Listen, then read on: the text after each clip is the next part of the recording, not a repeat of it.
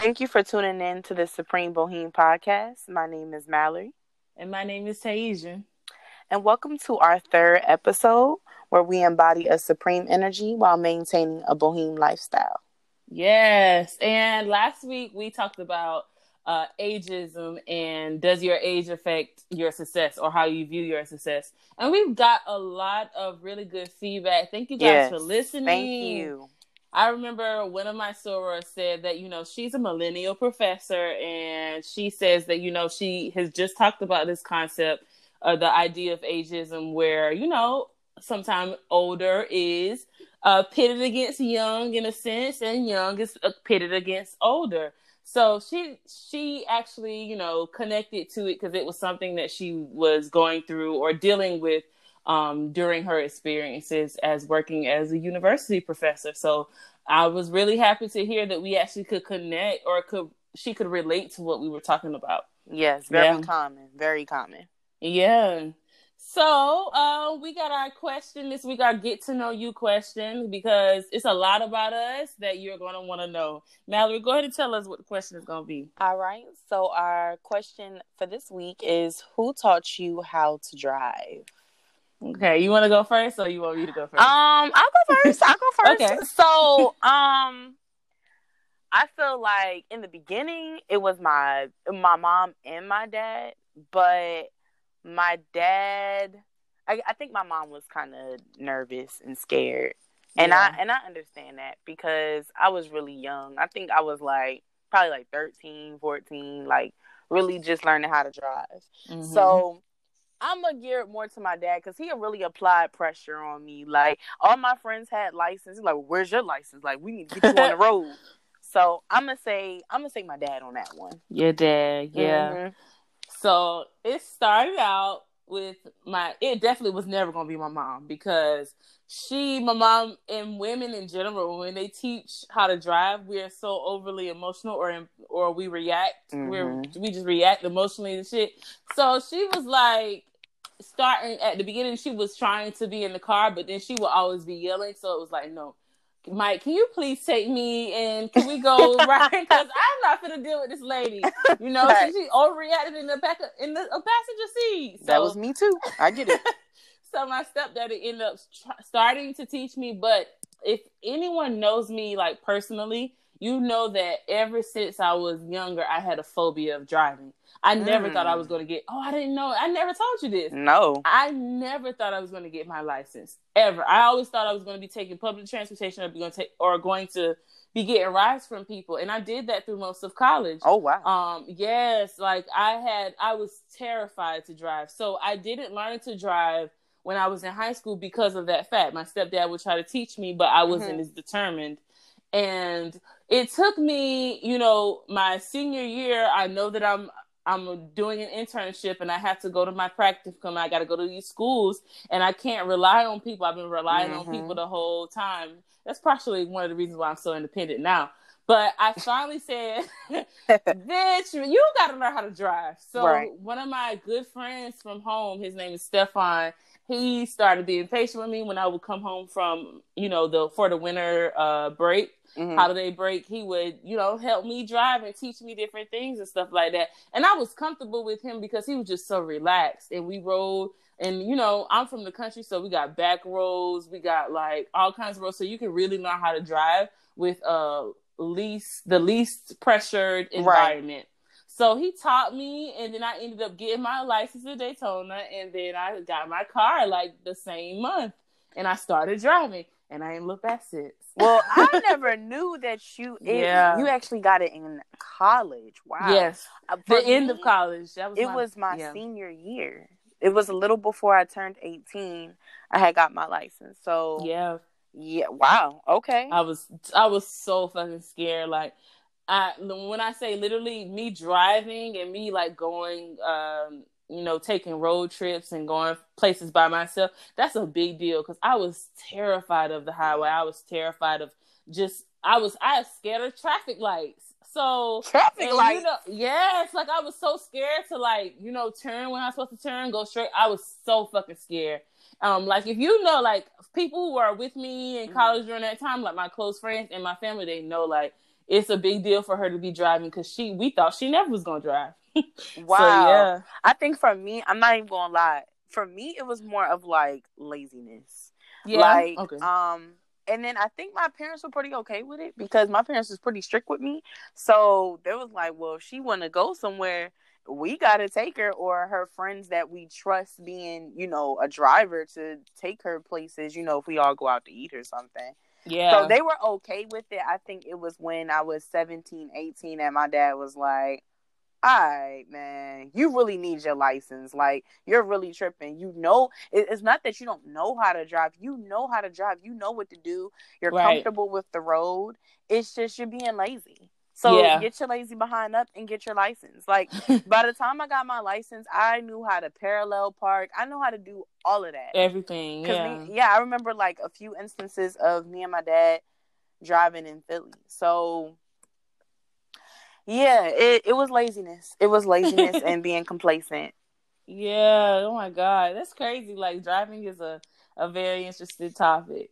But we have What Would a Boheme Do? And Yeah. you know, it was kind of hard this week to find some stuff, but Very. yeah, for both of us, because you know, we both kind of don't be on social media too much, and this was my week off social media. I'm taking my influence from Mallory, you know, cleansing myself from the internet. But yeah, we end up finding one, and it was very insightful. So the tweet comes from @beingcarmen. She said, "The societal norm is men are tough and are supposed to take care of everything, or I'm tripping, or it makes them less than a man. Social pressure to do that doesn't allow a moment of weakness. When a man is chivalrous and supportive, it's important to let him know he is appreciated. #why men need a break." So this has been like a trending topic on Twitter this week without me knowing. And I really wanted to talk about this because, man, that's a lot. It's a lot. It's like 3 points in there that she discussed, and out of reading all of the not all, but a lot of the tweets with this hashtag, I really gravitated towards that one because instead of it being something where you were like another male bashing thing, or man something that was rose eyes, so that was taking something positive and turning it negative, she actually said everything that we need to say for men. I was reading this book, and it relates to this topic. I was reading this book by Eric Jerome Dickey. If you know, you know. And it's one of his newest books called Before We Were Wicked. And he was talking about how he was like, women think, the main character is a male, and he was with a woman who got pregnant. He was like, women think it's so easy for us to be the provider. They don't know that how much of a burden it is for us to have to provide for a whole family. And we think about that day in and day out. Like, we don't give, even though sometimes that's not necessarily the structure of many homes, still there is this idea that men are supposed to provide, and men are supposed to be, like she said, strong and take care of everything. And if they don't, it makes them less than a man. So we don't realize all of that pressure. We're always talking about our emotions and how men treat us certain ways, but we also have to look at how we treat them in the same token. Like, it's not like, we'll say, this is what we'll say. We'll say, yeah, we want men to be emotional. We want men to be have a balance of masculine and feminine energy. But when he does display these things, you shun him, or you make him feel like he less than a man, or he a bitch, or he a pussy, or whatever you like. A lot of women do that, and you go towards the men who are identified the most masculine, and those are the ones you go to. But the actual men who are actually, have a great balance, we look at them as less than a man when they show that other side of themselves. And I just be like, I welcome all the artsy black men into my life, all the ones who have a balance of masculine and feminine energy, because I love it. Please come to me. I ain't gonna make you feel like less than a man. But what you think about it? I don't know. I feel like, well, I 1,000% agree. And with that tweet, I just, for me, it's a breath of fresh air. Because Yeah. sometimes, like you said, I do get tired of the man bashing tweets. We do realize that there are men out here that ain't shit. That is true. But we need to shed light on men out here that are about their business. And when they are in a relationship, it's a team effort, and we're well aware of, you know, being in a relationship with someone that is not that dedicated, where you're pulling all the work emotionally, economically, and what have you. We know these men exist. Right. But we also need to shed light to different type of men that don't fit that, because they're out here and they do exist. So I feel like that was important. But it's hard. It's hard it is to hard. Like, let's not front. It's still hard because you gotta also, okay, we completely agree, you know, with that idea. Like, when we meet a good man, we appreciate him, we support him, we you know, speak life into him. But when you are constantly being like bombarded with bad examples of men, it makes it hard to kind of have faith in men. And that's the opposite end of that pole. Yes, men should be emotional, should be nurturing, should have the feminine qualities and masculine qualities as women should have, in my opinion. But at the same time, you know, it can be a narrative created because you created the narrative. You created the narrative, and you chose to date a certain type of people. And honestly, a lot of women do choose the lower ladder of men. I'm being honest. Like, they really do. So you're going to be on social media complaining, saying things about men, secret lives, all these things, because at the end of the day, you chose to date a certain caliber of men because you're so focused on, you know, the roughneck, the form, the highest form of aggression, as opposed to being with a man who is balanced, who is willing to be in a team effort with you, as opposed to you carrying everything and doing everything. It's a tough one. It's a tough one. Yeah, because it's so many sides. And that's the thing about this podcast. It's like, we want to try to visit as many perspectives as we are aware of, and not just be so one-sided with stuff, because this is an amazing tweet. And it talks about how we should appreciate men, but it's also some shit, you know. I'm going to shoot straight, sis. Go ahead. I feel like those men really aren't appreciated at all. At all. I feel like they're not. I feel like some women, most women I know, all right, fuck it. Like, most women I know, I feel like, you know, when they get a dude who is of the lower caliber, they do all this work. They complain, but they do it. You know what I'm saying? They're okay with a 90-10 relationship. But when they meet someone who is willing to be on their level and be on a partnership, or even take over the reins and make sure you have everything, it's the mentality of, he's my bitch, who'll do whatever I say. Oh, I don't like bitches, that. Stupid bitches. I don't like that. I hate that. That's a bottom bitch mentality. Sorry. I'm going to be honest. And people may not like me saying that, but that makes men that are good men not want to do for women. You know what I'm saying? Just like Diamond said on the Players Club. Yeah, society can make a man someone who is naturally a good man, who is naturally a good person, flip to being ain't shit. Because when they are all about their woman, or all about making things right, it's like the woman almost acts like she runs them, or she owns them, may not have, or she doesn't even work as hard to make it a team player effort, because she's complacent in her ways and her feet are up while he's doing all the work. And that's just not fair. In addition to that, like, just like a woman should choose, he should choose.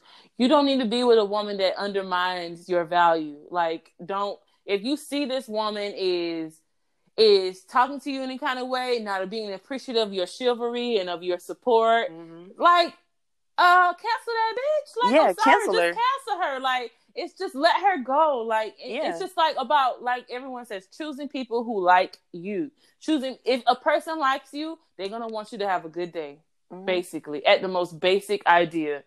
You like somebody, you want them to have a good day. So that means you're going to contribute to them having a good day or not contribute to them having a bad day. And that means you're going to be a good person. And you're going to think about their feelings and their emotions and not just see them as this fake idea. People look at men as this fake idea, and people do the same thing with women. Like, we do that with women, we do that with men. We create these structures and we don't see the human. Like, you have to understand that you're dealing with a human with emotions and with feelings and all of that. Like, women, we have to, just as much as we say that men aren't doing what they're supposed to do, as women, we need to check ourselves as well. You know, it's some women out here making it hard for women who actually care, and it's some men out here making it hard for men who actually care. So let's, you know, be better people. That's true. I agree with that. It's also funny because while you were speaking, a scenario popped in my head where, you know how a woman is with a dude and it's like, everyone knows he ain't really about nothing. He probably don't even care that much about the relationship. He feel like the relationship is disposable, and she'll go out of her way to ask him how's his day and how's he feeling. But if it's somebody who like does right by the relationship and stands on it, some of these women don't even know or remember the last time they asked that man how was his day, or she probably don't remember the last time she even catered to him where it wasn't fully focused on fulfilling a need just for her, but only specifically for him. And that's an issue. That's a bad guy complex. Yeah, you want the bad guy, and then when you get the bad guy, you cry wolf. Like, you wanted the bad guy, so you got the bad guy. So you need to get your stupid ass off Twitter, Facebook, and Instagram and realize that this is partially your issue. You created this monster. You allowed it. I just don't understand. Women, for the most part, I ain't gonna lie, women get on my nerves a little bit because I feel like women be like, most women unaware of what they really feel, unaware, and what they think. And they all, for the most part, want the same type. I want a dude that's a little street, but he's smart and knowledgeable, and he did. I'm not saying that those dudes don't exist, because they do, but you have to understand it's not many of them. It's so y'all are so attracted to the or even the, oh yeah, I love when he yell at me, I love when he cuss me out. That shit is like a turn off. Pussy on dry. Sorry. Like, I'll just sit there and be like, honestly, I hate that. Like, me, I can be a cutoff. I could be a cutoff person, and I'll just like, you know what? This is not who I need to be with. Even if you raise your voice, I'm okay with it if it's off of passion. But if you're yelling at me, cussing me out, calling me out my name and all that, I'm sorry, that's unacceptable. And I remember one of my exes, when I was reformed, he started cussing. He started yelling at me. Like, he was really yelling at me. Turning up. We were doing a project together, and he was getting so mad at the way that I was thinking versus the way that he was thinking about it. I ended up being right, but he's so like stubborn, and he was yelling at me, and I was just like, "Listen, I'm not gonna I don't have to do this. I think I left. Like, I just left. Like, sir, you did the right thing. What the fuck? Like, because it's so many ways. Like, before you get to that level, it's so easy to just be like, let me calm myself down. People make it seem like it's super, super hard, but it's not. Because most of the time, you're mad about something simple. But like in the scope of what we were saying, that bad stuff isn't a turn on when you're mature. When you're young and when you are immature in the way that you view people, you want a guy like that. Like, I be always saying, girls be wanting to get flued out. Girls be wanting all these certain types of things. Girls be wanting somebody to pay their bills and do all this type of stuff. and stuff like that. But they also want somebody who care about their emotions. Sorry, boo-boo. When you have all of that in a man specifically, and he's doing all of these certain things for you, the stereotypical version of that guy is not one who is harnessed in his emotions and who's aware of his emotional maturity. He's not there. He's most of the time want to be a provider only and doesn't care about your feelings and certain things. He's doing it as a transactional thing, just like you. So it's just like, you want these guys, but what are you saying? If you want this type of guy, then what comes with that territory?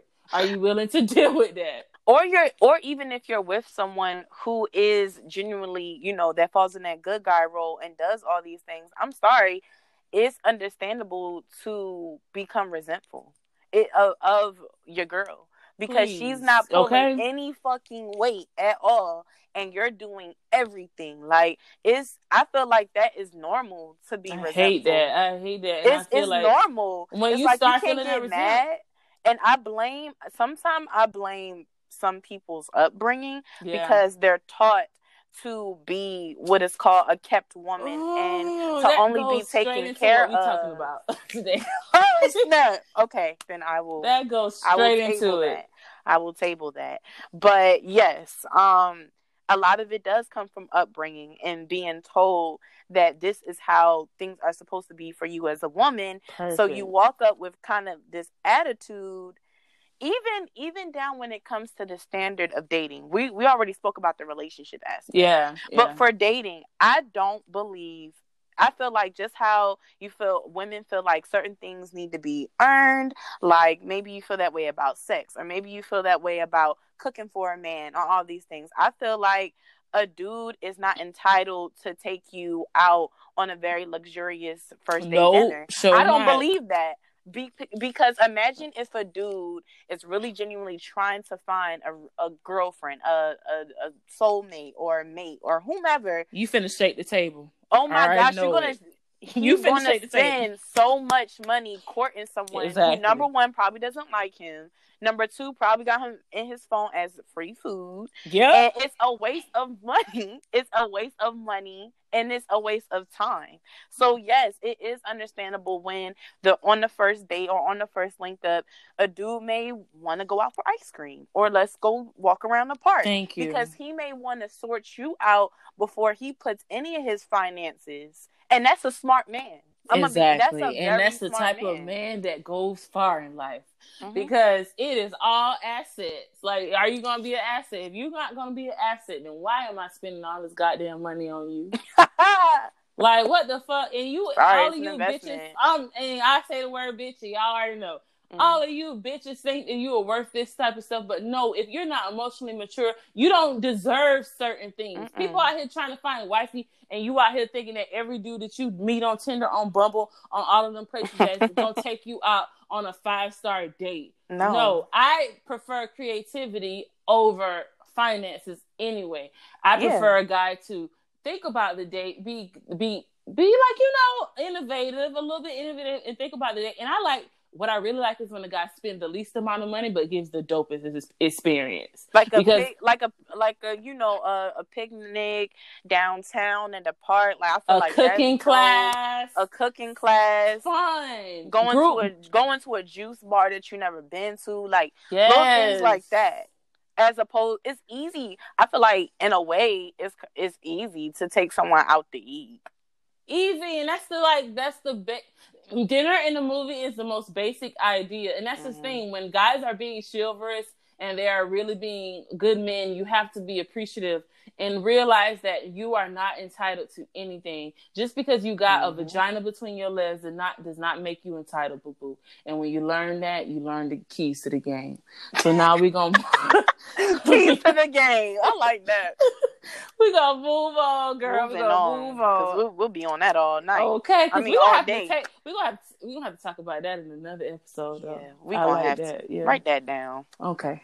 Okay. So our next segment is Your Inner Supreme. And this topic, the topic of this episode will be managing relationship with parents as an adult. So relationships with parents are birthed from childhood. And sometimes when from you're a child, then you become a teenager, and then you become a young adult, and then you become a full grown adult with real life responsibilities. Right. Some of those characteristics of the relationship that you have with your parents carries from childhood into your adulthood. So with this segment, we kind of want to ask a few questions and have more of an open dialogue, because there are so many. It's not a one size fit all for everyone's situation. When it comes to parents, some people their parents are their best friends. They now smoke and drink together. Some people are heavily reliable. Or dependable,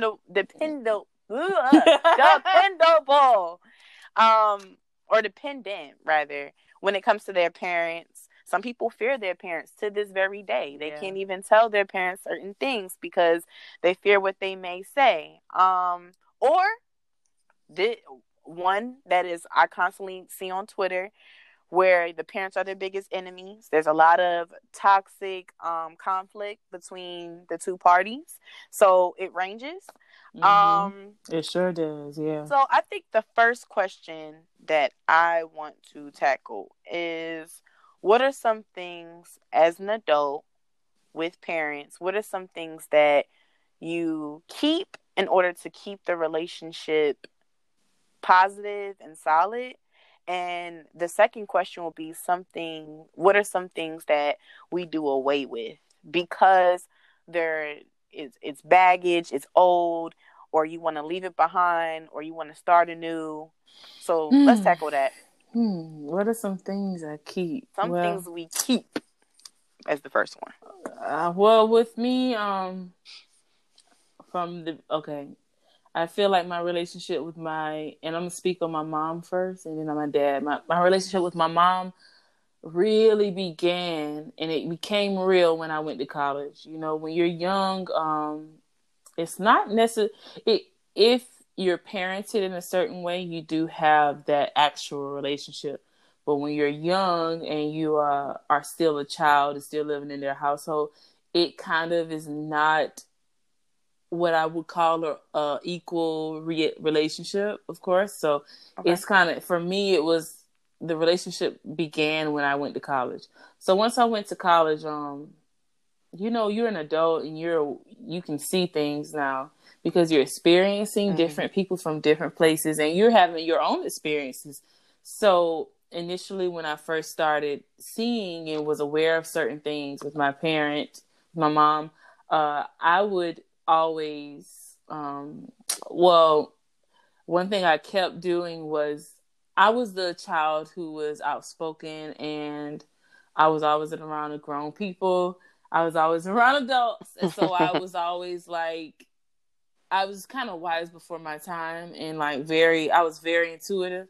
And so I could kind of read an adult in 5 seconds. Well, dang. And when I look at it, I mean, it was who I was, but I wouldn't want a child like that, when I think about, I wouldn't want, so I kind of was very wasn't disrespectful, but was very I know what's going on. But then when I got older, I really knew what was going on. So what I would do was insert my opinion often, all the time, insert my opinion. And that was something I always did. And that wasn't just with parents. And I had to learn to stop doing that. I'm still learning to stop. So I would insert my opinion into a lot of things that were happening with my mom and things she was doing, things she was experiencing. And that took a toll on our relationship because it always felt like I was being, I was the judgmental one, or I was the one always chastising. And it's like the roles flipped of me being, instead of being the child or the daughter, I felt like the parent. So I had to really do away with that because it was fucking with my sanity. like something happened at home and I'm calling home like, well, what is going on? As if I'm the like disciplinarian or I'm the matriarch or something like that. And it was just like the roles naturally led themselves. And that's what you have to pay attention to. If you don't pay attention to your relationships with anyone or specifically with parents, the role will naturally continue to be what it was always at. So where it was when I was a child continued, and I realized I couldn't continue that same idea as an adult and having an adult relationship with my parents. So because we were never going to get along, it was always going to be toxic. And so I had to stop doing that. And for my sake, there's other things on the other side that needed to stop being done. But for me, I knew I had to stop taking on all of that energy and the burden of what was happening with my parents or at home, and kind of focus on how can I be present in this relationship without trying to fix and solve and tell about and chastise, whatever. So I did away with that. And what I kept was, I guess, my discernment. I still kept my discernment for situations. Like, instead of always, well, this is what I would do, or you shouldn't be doing this, I would just listen and that's it. Okay. Or I would I would tell my mom or how I felt about something, and then just like I would just be more productive with it instead of like combative and trying to maintain the role of the fixer. And not saying it's perfect now or it's actually completely functioning, because it's not, but I feel like once I took away that burden from myself and once I realized that it's not my job to fix anything, I really just stopped worrying about it, and it doesn't give me as much stress as it did a couple years ago. Okay. So I think that's what I've done. Okay. So for me, some things that I keep an open line of communication with my parents. I feel like it's important because my parents aren't like senior citizens or nothing like that, but they're getting older and everyone is going their separate ways, because my parents are divorced. So everyone is on their own path, honestly. So one thing I do keep is that I know that more around middle school, definitely within high school, I became more opinionated. I became more of a voice, because when I was younger, I really wasn't. I was very emotional. I was a very easily overwhelmed child. So back then, my voice was crying, emotional expression of showing things, expressing it in such a frustrating way that I would start crying. Like, I was always that little girl. So when I got older, I'm not going to say that I shook all of that. It's just I was introduced to the mindset that everything doesn't have to be super emotional. It's okay to say things logically, with a strong voice, without looking down. I really had to learn that. I don't even think it was I don't think it was low self-esteem. I just think that some children are just easily overwhelmed. And I definitely know that when I have kids one day and they show those type of characteristics, I definitely will guard them with my life. Yeah. So that's one thing that I've definitely done away with. Another thing that I keep, let's see, what's another thing that I keep? I keep note of knowing that, kind of what you expanded upon last week, that my parents are human. Yeah. So I try not to. There was a point where I was blaming my parents for certain things because I grew up in a sheltered home, and my parents were way more strict with me. I feel like it's the first child complex, where your parents are more strict with you as the first child than they are with the second. My sister was able to get away with more, And I think because they realized, you know, when I It got ain't that big older, of a that deal. We it wasn't tripping. that deep. You know what I'm saying? So, and when you look at it from their perspective, it makes a lot more sense. We yeah. always looked at everything as like, we're the victim. You did this to me. But no, like, my parents were whole ass humans. Yeah. And they were parents for the first time. Yeah. So it's like I can't indict them for that. So yeah. I've learned to let that go, because I didn't like resent them or anything like that, but I guess in college I was so frustrated because college was really a new world for me, because I was out of the house. I was in a whole nother city. I was in a whole nother county. So a lot of things I learned for myself, by myself. And I did not blame my parents that much for it, because they felt like they did what they could, you know? Yeah. So I've let go of that. I let go of that. Always having to realize that your parents are not your only teachers. They're just your first teachers. And we expect for them to have told us everything, to warn us about everything, and to, you know, one human being does not have that much capacity. Two human beings don't. Life will have to teach you some certain things. Like, I remember when I was younger, I would say around middle school, high school, my mom was very like I would say my upbringing was the opposite of yours. I could kind of do whatever I want. I had a best friend, which is still my best friend now, and we kind of like, we were best friends since 4th grade. So we started staying over each other's house when we were younger. So that was always a safety net for our parents. We knew that they knew that we were safe because we were with each other, and it was like a familiarity thing. So, oh, she's with Crystal, so it's good.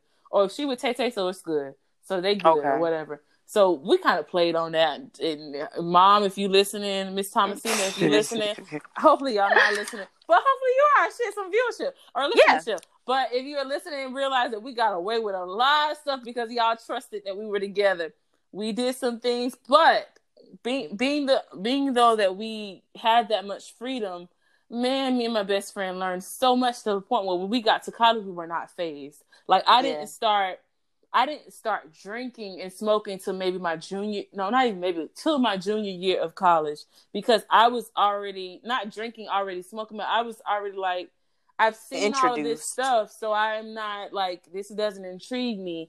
So I do feel like during that time I focused more on my studies. So I was like, I was set and I was solidified in junior and senior year. I didn't have to work as hard. But some people fucked up, during freshman year, sophomore year, because everything was new to them. Thank God my mom was the type of mom that, and this necessarily, she probably didn't plan it. She probably didn't mean to be that. Maybe, and it was some things that was within her that allowed her to be kind of a backseat mom in a sense, because I kind of just explored. But it allowed me the space to find what was for me and what was not for me. And I always thank her for that. Like, I always thank my mom for that. My mom gave me music. If it wasn't for Mom, I wouldn't have this amazing, musical palette, because what my mom was listening to, the things she was wearing, like, she grew up in the 80s going into the 90s, the hairstyles, all this. My mom gave me culture. So I can't, like, there's some stuff that I wish. That's how I feel about mine. Yeah. So. There's some shit that maybe I wish that I had, but at the same time, this is your only mom. And I was telling that to myself the other day. I was like, man, your mom, this is this with your mom, and this is that with your mom, but that's your only mom. While you have her, fuck all the bullshit. Like, enjoy your mom. Mm-hmm. And same thing with my dad. Like, my dad, just for context, because my relationship with him was very different from the relationship with my mom. My dad was in prison since I was like 11, or up until I was 11. So I was writing him letters, throughout that time and stuff like that. And I was getting to know him through words. I didn't really know him through phone calls and through letters. So, we had our relationship, and we learned like how to coexist and how to love each other. And it's the same thing with my mom. I was always that child who was saying, you are 20-something years old. You are this years old. You need to get it together, to my parents. Right. Wow. Because I was so aware of their mistakes. I was so aware of like how abnormal what they were doing was, because I had examples of what was normal. So like when they used to do certain things, when my dad used to do certain things, I was like, listen, like my dad would have never changed if it wasn't for me. If it wasn't for me and my constant, like, so that's a good thing. Accountability. Accountability at a young age. And my brother having my brother, he would have never, started living up to his potential. So it's like, it's weird. That's why I remember, like, when you started this conversation, you said it's more dialogue, because it's so different for everybody. Because it's like we're humans and our experiences are so different. So I would just say, kind of give your parents give them grace, because it's hard to be a parent. It is a lot. Yeah, it is. I definitely agree with that. Like, I think for me, growing up, I was always a daddy's girl, and that, I mean, I feel that from birth. I don't know. It's like a divine energy, with me and my dad. So, but that when I got older and certain things happened to me in college and through college, is certain conversations I couldn't have with my dad. Yeah. And my mom stepped right on in, and in a way we formed our own relationship through that. Not off of like through struggle, but her being there, her being mother hen and making sure that I'm good. And I think that for me, I don't know about her, I would have to ask. But for me, I feel like that was the start of a closer bond. Because we weren't really that, like, when I was younger, like as a child, we weren't like super, super close back then. My mom, I feel like, was way more closer to my sister, and they could have had a stronger divine presence between them, And when I was younger, I would feel sad about it, or I would, look at myself as if something was wrong with me. But as I gotten older, I no longer feel upset or any type of resentment or any type of negative energy about it as much. I'm not gonna lie, I'm still working on it. Yeah. Because I don't know, some things just happen that way, and I have no explanation for it. I can't explain why. I know I'm a zodiac person, so I could get into that bag, and I feel like that's part of the reason. That is part of it. My sister is a Sag, and my mom is a Leo, and my sister is a Leo. Right, and my dad is a Capricorn. My dad is a Capricorn, and I'm an Aquarius. My dad is an Aquarius. Yeah, so it's like some things you just can't really explain it, and I'm just, the older I get, I'm 26, I'll be 27 in February. I just, I'm learning. It's still a transition, so I'm not going to speak like I have it all together, but I'm learning and really trying my best to give grace to both parents, especially my mom. Me and my dad were always close, but my mom, I'm just learning to give more grace. And other family members that I may not be cool with. Some people, I'm not going to lie, I wrote them off. It is what it is. But certain family members, I am open to reopening a door. It may not be as transparent and as close as it was before, but I guess I'm just trying to shake that feeling of feeling like I have to be completely done with people, because that is honestly a toxic trait that I have. So you know what? One of the things you said reminded me of. It reminded me of something Maya Angelou said. She was saying that her mother was a and just relating, not completely your story. But She said her mother was not a good mother of little kids, but a great mother of a young adult, an adult. So she was like like as a child, when Maya Angelou was a child, she had said her mother was not good, was horrible. Mm-hmm. But Maya ended up getting with a guy and ended up getting kidnapped by this guy. And this is real. This is Maya Angelou's story. She ended up getting kidnapped by the guy. Her mother found her. And this is why she's like a teen, right? Like, as a teenager. Yeah, her mother found her, like literally came to where the dude was at, found them, got her daughter. How many mothers are going to do that? You're kidnapped by this man. His mother found her, and next thing she know, the man that did that stuff to her, they killed him, and that's where I know why the Cage Birds scene came from, because she stayed silent for 7 years because she felt like it was her fault of that death, so she didn't speak anymore because her speaking caused this man to die in her young mind.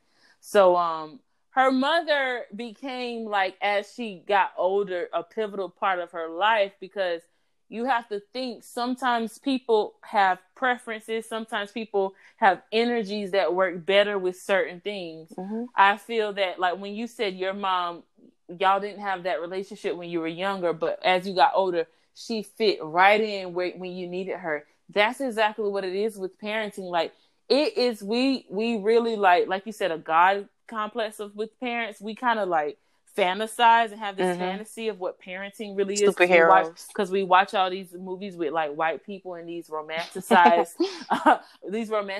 parent relationships that are not even real in their households, and we create these fallacies in our mind. But really, parenting is one of the most complex and layered types of things, the parent and child relationship, and it does not always make sense, and it's not always rooted in "I like you."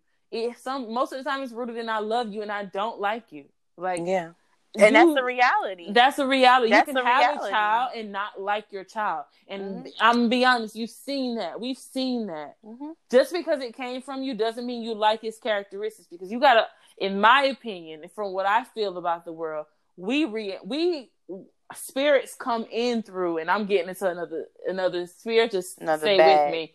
But spirits choose the path and the vessel that they come in through, and sometimes it's not always a familiar vessel. We choose the family we come through, but you also are working with that spiritual and karmic energy that is different, and there are going to be some actions or reactions that don't make sense and have to balance out later. So no, that wow, you said a lot. You just said a lot with that. I think the reason why I say you say a lot is because I've already explained that when I was younger, I was very hyper emotional, always feeling overwhelmed, and I'm not giving excuses, because I feel I still have my sentiments when it comes to that as far as parenting, but it is a reality that just maybe they didn't know how to handle that. Absolutely. That's different. That is not a normal thing. Even, sometimes when I talk to my dad, he does apologize. Even with us being close, he apologizes because he feels like, he should have been more attentive to that. But I mean, time just went on, you move on, and it's all I can do is, I'm not a parent. I don't know what it is to have a child, but all I can do is I know and I'm aware of the characteristics of a child that falls in line with who I was.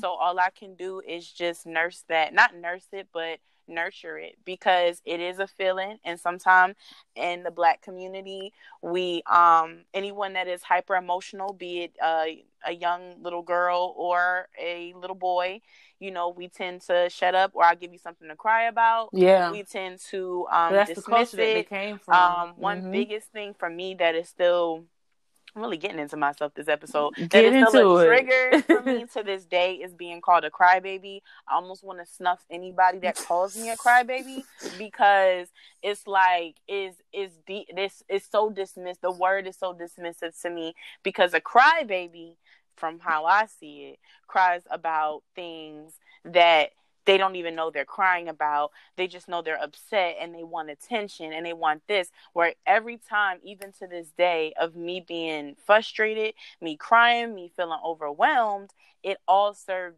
It was all for a reason, and I knew what time it is and what time it was, and I knew each reason every time. So I'm gonna always be bothered by being called that, because it was called I was called that so many times growing up. So now, like, by the time I was a teenager and definitely as a young adult, I get really defensive.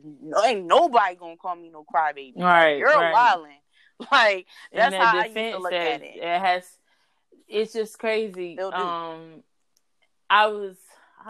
It's crazy how whatever you are experiencing informs your later decisions or your conversations or whatever. So I'm reading a Toni Morrison book called Sula.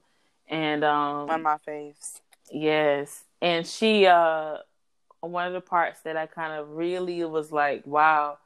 One of the daughters in the story was like, her name was Hannah. She asked her mother Eva, "Did you ever really love her?" And she was like, "Well, I guess not. No, not in the way that you thinking about." And then the mom got kind of, and then once she said that, the daughter was like, "Okay, I just wanted to know." And then the mom was like, "You know what? Honestly, it wasn't basically saying, in a sense, like, Black people was dying left and right in 1895. Nobody had time to be thinking about fucking playing with you and being an emotional parent when they trying to survive and certain things like that." She was like, "Love." She was like, she's like, "You all healthy and well fed basically now, so you have the space and the comfort to be able to ask me a question like that." Because back in those days, it was all survival. You don't have the space to ask somebody about their goddamn emotions. I don't got time to be playing with you when all I got is 3 beats to my name. I'm trying to go out and figure out how I can get a full meal. So, it's that idea. It's just that we have to look at, with, especially in the Black community, not give motherfuckers, excuses, but realize the times. And like the times, a lot Black people finally checked in. Let's just be honest. We just checked in as a people. We just finally had a breath. We are exhaling as we speak. We have been holding our breath for about 5 centuries. Yeah. Almost 5 centuries holding our breath, surviving. And we've just gotten to a place, because of the work that we've done, we finally got to a place where we can breathe a little bit easier and ask questions. And that's when you look at the generation before you, which is your parents, and you wonder, well, dang, why my mom wasn't like coming to my after, like, coming to certain things, to my events for me. Why my mom wasn't tucking me in at night, reading me a bedtime story. Why we weren't going to places as a family, blah, blah, blah, blah, blah. Because motherfuckers was still in survival mode and motherfuckers didn't know what to do. And it's when you realize that as an adult, you kind of like realize, oh, fuck, I'm sorry. Like, I understand. I don't even want to burden you with that idea, because I realize you did the best that you could do with me. Yeah. That is so true.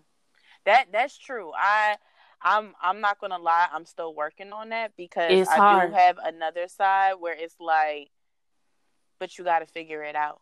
Absolutely. Because you brought a child into this world, and I'm not saying that you have to be perfect, but you have to find that it is your duty at some point in time to try to understand and nurture that. And that's where into the now they have to do that. Yeah, because I have to take into we have to take into account that what you just gave was an excerpt that she explained from the 1800s.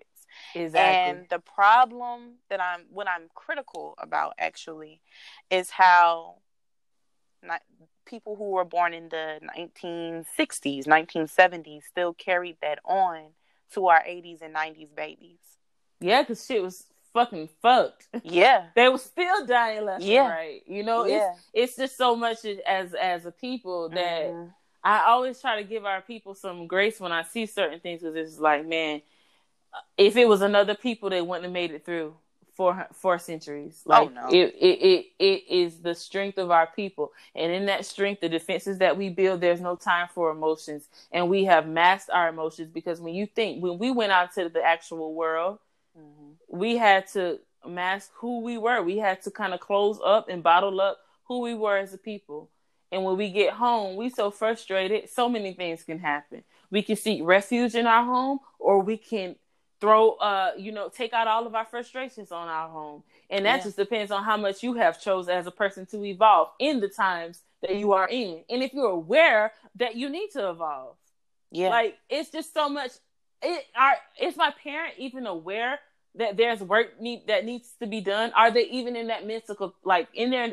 Are they in that capacity? Like, do they even know? And that's what was my job. I felt I had to let my parent be aware, so they know, like, stop fucking off, stop playing. Like, my mom knows certain things now. She know, like, stop playing.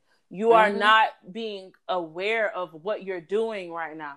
Same thing with my dad. You're not being aware. And I think that's what our place as a generation has been, to give the awareness and the consciousness to our parents who have been not breathing and just going through the motions for these years. And I think, like, it's not, I do feel like right now it's their time to become more emotionally mature and more mentally mature, because they didn't have that luxury as much as they should have had. They didn't have that luxury. So now that they have a little bit more comfortability in their lives, now I feel like I love the fact that I can open my mom's eyes to certain things, or I can help her talk through certain things. Like I want to be that vessel for my mom to get, if that's what's necessary, to get to a certain place, or for my dad to get to where they need to be mentally, emotionally. Like, shit happened in the past. And they had to acknowledge it. If they didn't acknowledge it, that's a completely different story. But my parents have acknowledged everything in the past, luckily.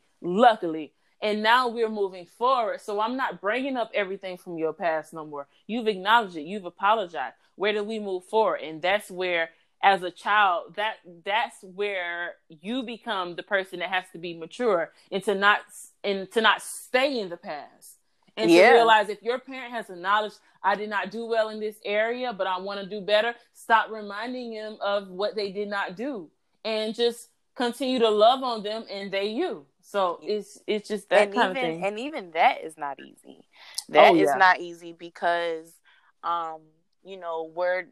we're in our late 20s. So that means that if you hit that revelation now with your parents, you still have 20 years where it was something different then. Yep. So it's going to take some homework on both parties to really be fully pulled out of it. Because sometimes you'll get an apology and then you don't get the action behind it. So that's where you are kind of stuck in the forgiving phase. You're always going to be on stage one. Absolutely. Because the homework after the word I'm sorry isn't done. Exactly. So it's a team effort. Like, yep. I'm glad you said that. It's deeper than the I'm sorry, because I've gotten a lot of I'm sorry just in life in general, and then I see the follow-up action being the exact same thing that you said you were once sorry for. So I hold value in apologies, because it honestly depends on a person. It depends on who you are and if I know how solid you are. But sometimes it is hard to hear the word I'm sorry and process it as something that you're willing to forgive and forget, as you just said. Because the sorry holds no value when 2 months, 3 months, 6 months, a year later, it's like back at stage one. It's like the sorry never happened. I agree. Like, for speaking on my experience, exactly related to that. Okay. I've gotten sorry apologies from things that happened in the past. So because I'm no longer there, like, of course and you really get that you did what you did was wrong, I can, accept that and we can move forward. But there are still things that are happening in the present that are unacceptable. And these are the things that we are constantly working on, hopefully we are working on, but man, man, like just some things with my parents, like never ending cycles. It's just like, and that's a good point. Sometimes your parents are going to be in a loop. What if they never get better? What if they never fix it? Huh. What type of conclusion do you have to draw for yourself to be sane and to be okay with that? You literally have to, when you confront an issue with your parents, you have to come into the situation with the mindset that either things are going to go right and this is going to be a seed that grows into a beautiful tree over time, or you'll, number one, probably never get the apology that you deserve. Yep.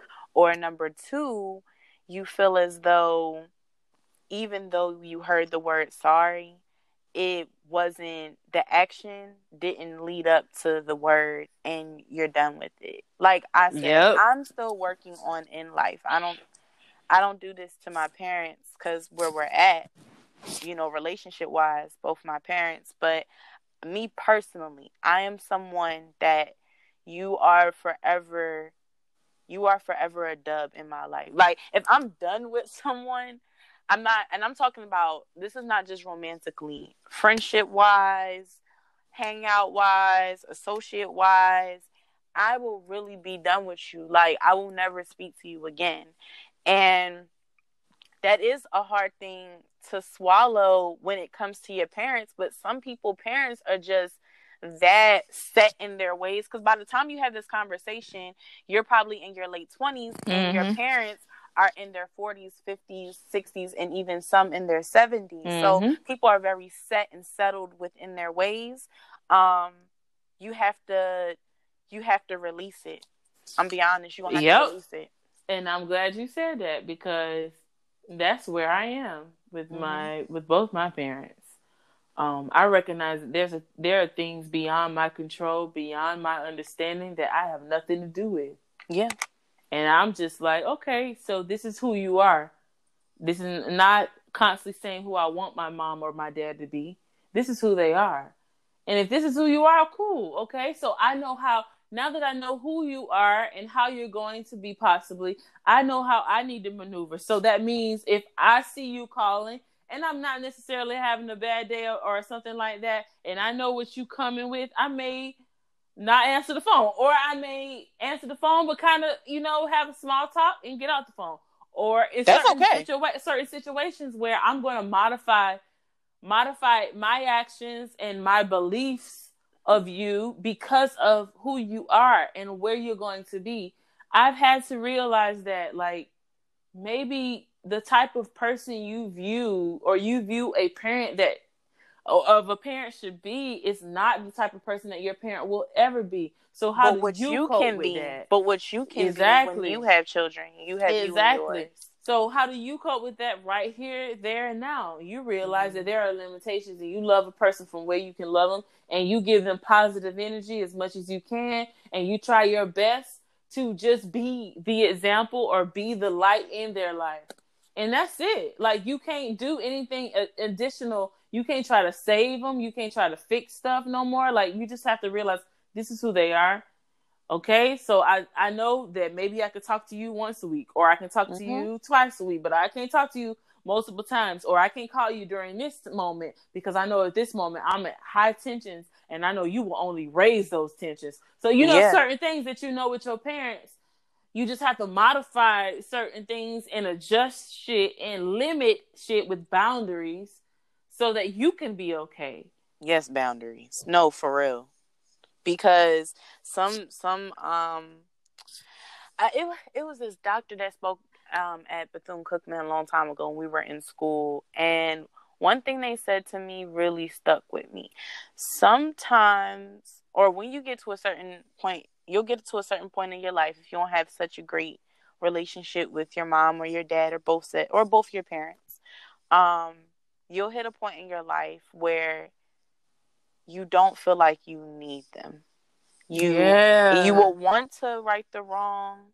You will want to fix things if it is possible, but you're going to hit a comfortable point within who you are where you don't necessarily need it. Yes. And if you do feel like you need it, it's a closure.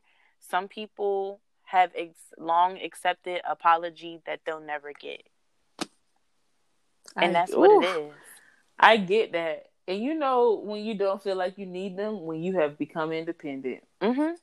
If you're still in your parents' pockets, in your parents' house, you'll never get to that point. You'll never. And you're gonna still feel like a child every goddamn day. Mm-hmm. So that's for y'all. Like if you got issues with your parent, but you are dependent upon your parent, not saying that you're wrong for that, but just realize that the emotional shit that comes along with it, you probably will not be able to heal until you get to a point where you're self-sufficient. No, seriously. It took for me to be self-sufficient to realize I don't necessarily need this relationship that much. I want it, but I could be fine without the frequency of the relationship. Mm-hmm. And my other sibling does not experience that because my other sibling is still kind of dependent upon the relationship or the person. So I'm not dependent upon it. Like I still can live my life and I'll be good without talking to my parent for months. Not saying I want that, but it's possible. But my other sibling can't. So if you want to get to that point of like, you have to release. You have to release, and that means releasing a lot. You can't be still in your parents' pockets talking about you want closure and stuff, and you want them to do certain things. Like you still depend on them, so you still connected to them in another asset that binds you to them without you being able to release that energy. So I don't know. You just got to figure that out. You got to cut them ties, because honestly, I can honestly say that that's probably when the relationship with me and my mom started to get a lot better is when I no longer lived at the apartment, or not the apartment, the house. Yeah, because you're not necessarily supposed to always live with your parents. Sometimes you just usually it's time. The worst experience. Right, living and with your time parents heals all things. If you see a person every day that you're beefing with, or you're not getting along, or y'all are two totally different people, you're going to feel away. And then when you leave each other, and then maybe a few months go by or years go by and y'all regroup, y'all will have a stronger bond. That's just natural. No matter parent, friend. No matter who. Yeah, like that's true. Wow, that was good. Like, okay. Very good. Great episode. That's cool. That's real cool. So we have now the 5 to 9. And I'm going to highlight another business of a creative that is basically working a regular job, and then from 5 to 9 they go to their passion project, their entrepreneurial businesses or whatever, and they flourish from there. So the person I want to highlight here is called Beverly the Creatress. So I've worked with Beverly in the past. She is very recently, and she is basically a fashion designer and creative director. She has an emphasis on Afrofuturism, street culture, and Afropunk wear. So if you like going to Afropunk or you're into some type of stuff like that, she could definitely customize you an outfit. She's a seamstress, but she specifically is a designer. She's based in Orlando, Florida, and she is really a great person. She can literally bring any vision that you want to life. So what I would like for you all to do is just basically go to on Instagram at Bev. So that is BEVTHECREATRESS.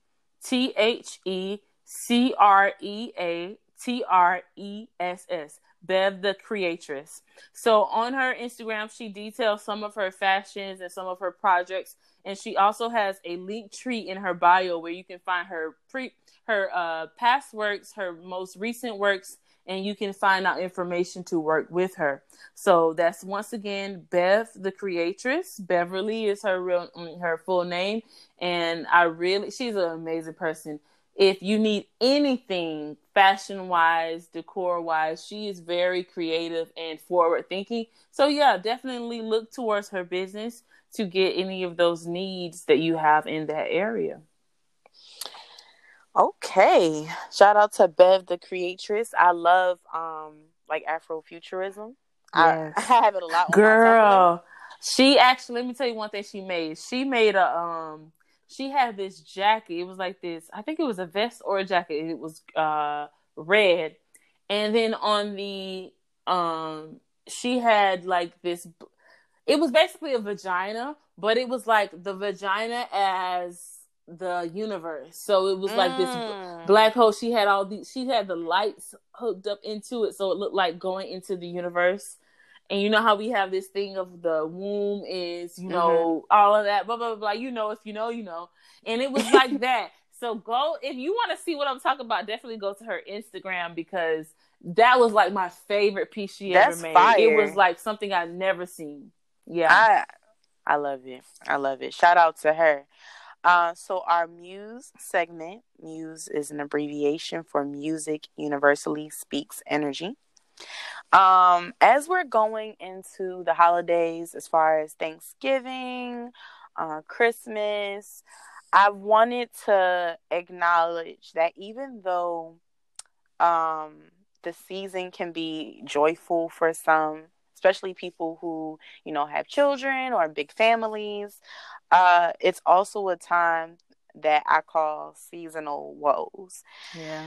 Seasonal woes is toward the end of the year. You have the pressure of life, in addition to the pressure of being a part of not Thanksgiving, being a part of all these different holidays. When you're not at your full self, and with certain elements that are going on, such as the weather, it's colder. You're like, we live in Florida. We haven't been seeing much of the sun lately. It's been very rainy.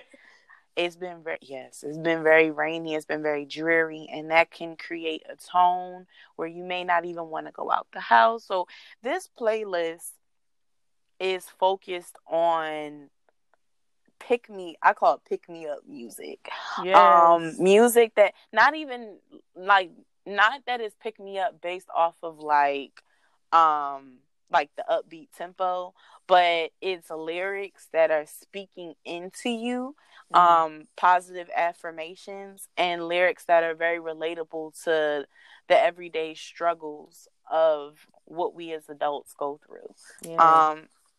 I think that this will probably be one of my favorite ones. I can't wait to listen. Yeah, because this one is more personal. My other two have kind of been like introducing you to new artists. This one does have artists that are not, very common, such as Oshun, which, I mean, I know a lot of people that listen to Oshun, but I'm also aware of people who are not, and I love them. They embody that Afrofuturism aspect to the T, especially when it comes to their cover art and their what do they call them? They don't call them music videos no more. What do they call them? Visuals, yes.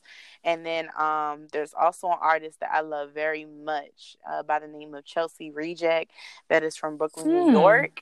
And she, if you know Joey Badass, she was a part of that whole movement that Joey Badass had at the top of the decade with was called Pro Era.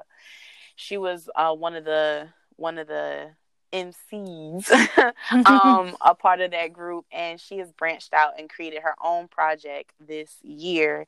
It was like around April of 2019, called This Is Not My Final Form, and it speaks very much into mental health, but speaking into it more of a very non-commercial way, because I know mental health is now like a buzzword for many. But it speaks on the expectations of wanting to not, of growing up and you weren't really ready to grow up, or being an adult and not and being an adult and not being sure of what you wanted to do with your life. So now you're grown and you're just trying to figure it out. The expectations of being in an African American household where you have, your parents want you to do this, but you want to follow your dreams. So, I mean, that whole project embodies that. But I only put one track for this song. I mean, for her, from that project, because it's actually, I'm not even like BSing y'all. This is actually a song I listen to every day because it just speaks positive affirmations. Like, it's basically her saying like everything's gonna be okay. Like, literally, she is saying that in the song. That is the chorus of the song. So I felt like this playlist was very needed, considering the climate of what we're going through. It's funny, I know this is off topic, but when we were younger, we were in school. I'm not even talking about college. I'm talking about like elementary school. We about to get out of school. If you lived up north, possible snow days. You were so happy. You were looking forward to, these holidays because you were going to get gifts from mommy and daddy and auntie and grandma. Capitalism, man. Fuck us up. With a capital C. With a capital C. And then you didn't have to go back into school until 2020. So you probably had like 3 weeks or 4 weeks to yourself. But as an adult, all of that goes away unless you work in the education system. All of that really does go away. And you have to kind of create your own form of celebration based off of whatever you got going on financially, based off of your time. Do you have enough PTO? So sometimes it's just, for some people, it's just not a great time. And that's what this playlist embodies. So I hope you guys enjoy it. Feel free to tag us, listen to our... like, stop being shy, y'all. Stop being shy. Feel free to tag us. Even on Twitter, use our hashtag WWB as in Bob, D as in dog. And let us know. Tweet us with topics or issues that you have, what would a Boheme do?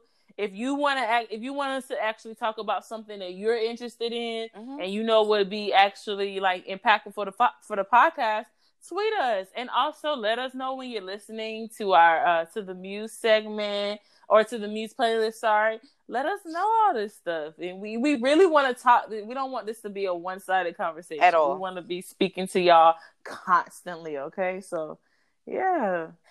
Yes, but I mean, that does wrap up this episode. Once again, very humbled by everyone who has taken time out to listen to our podcast. We don't take that lightly at all. So once again, a big thank you to y'all, and please feel free to follow our social medias. Our Instagram is THEE Supreme Bohemes. And our Twitter is just Supreme Bohemes. That's it. Our personal social media. Mine is Lavish Lori. Mine is on Instagram is Taesian _. So that's TAESIAN _. And on Twitter is capital QSWIF for Queen Say What I Feel. So follow me. I prefer Twitter because that's when I talk the most shit, and you want to be present for that. Yeah, me too. I actually do. But I carry some of my stuff and put it on my story on Instagram. Yeah, so you do. It's equal talk shit. It's pretty equal. But yeah, thank y'all so much, and we're gonna be out. So bye, y'all. Bye.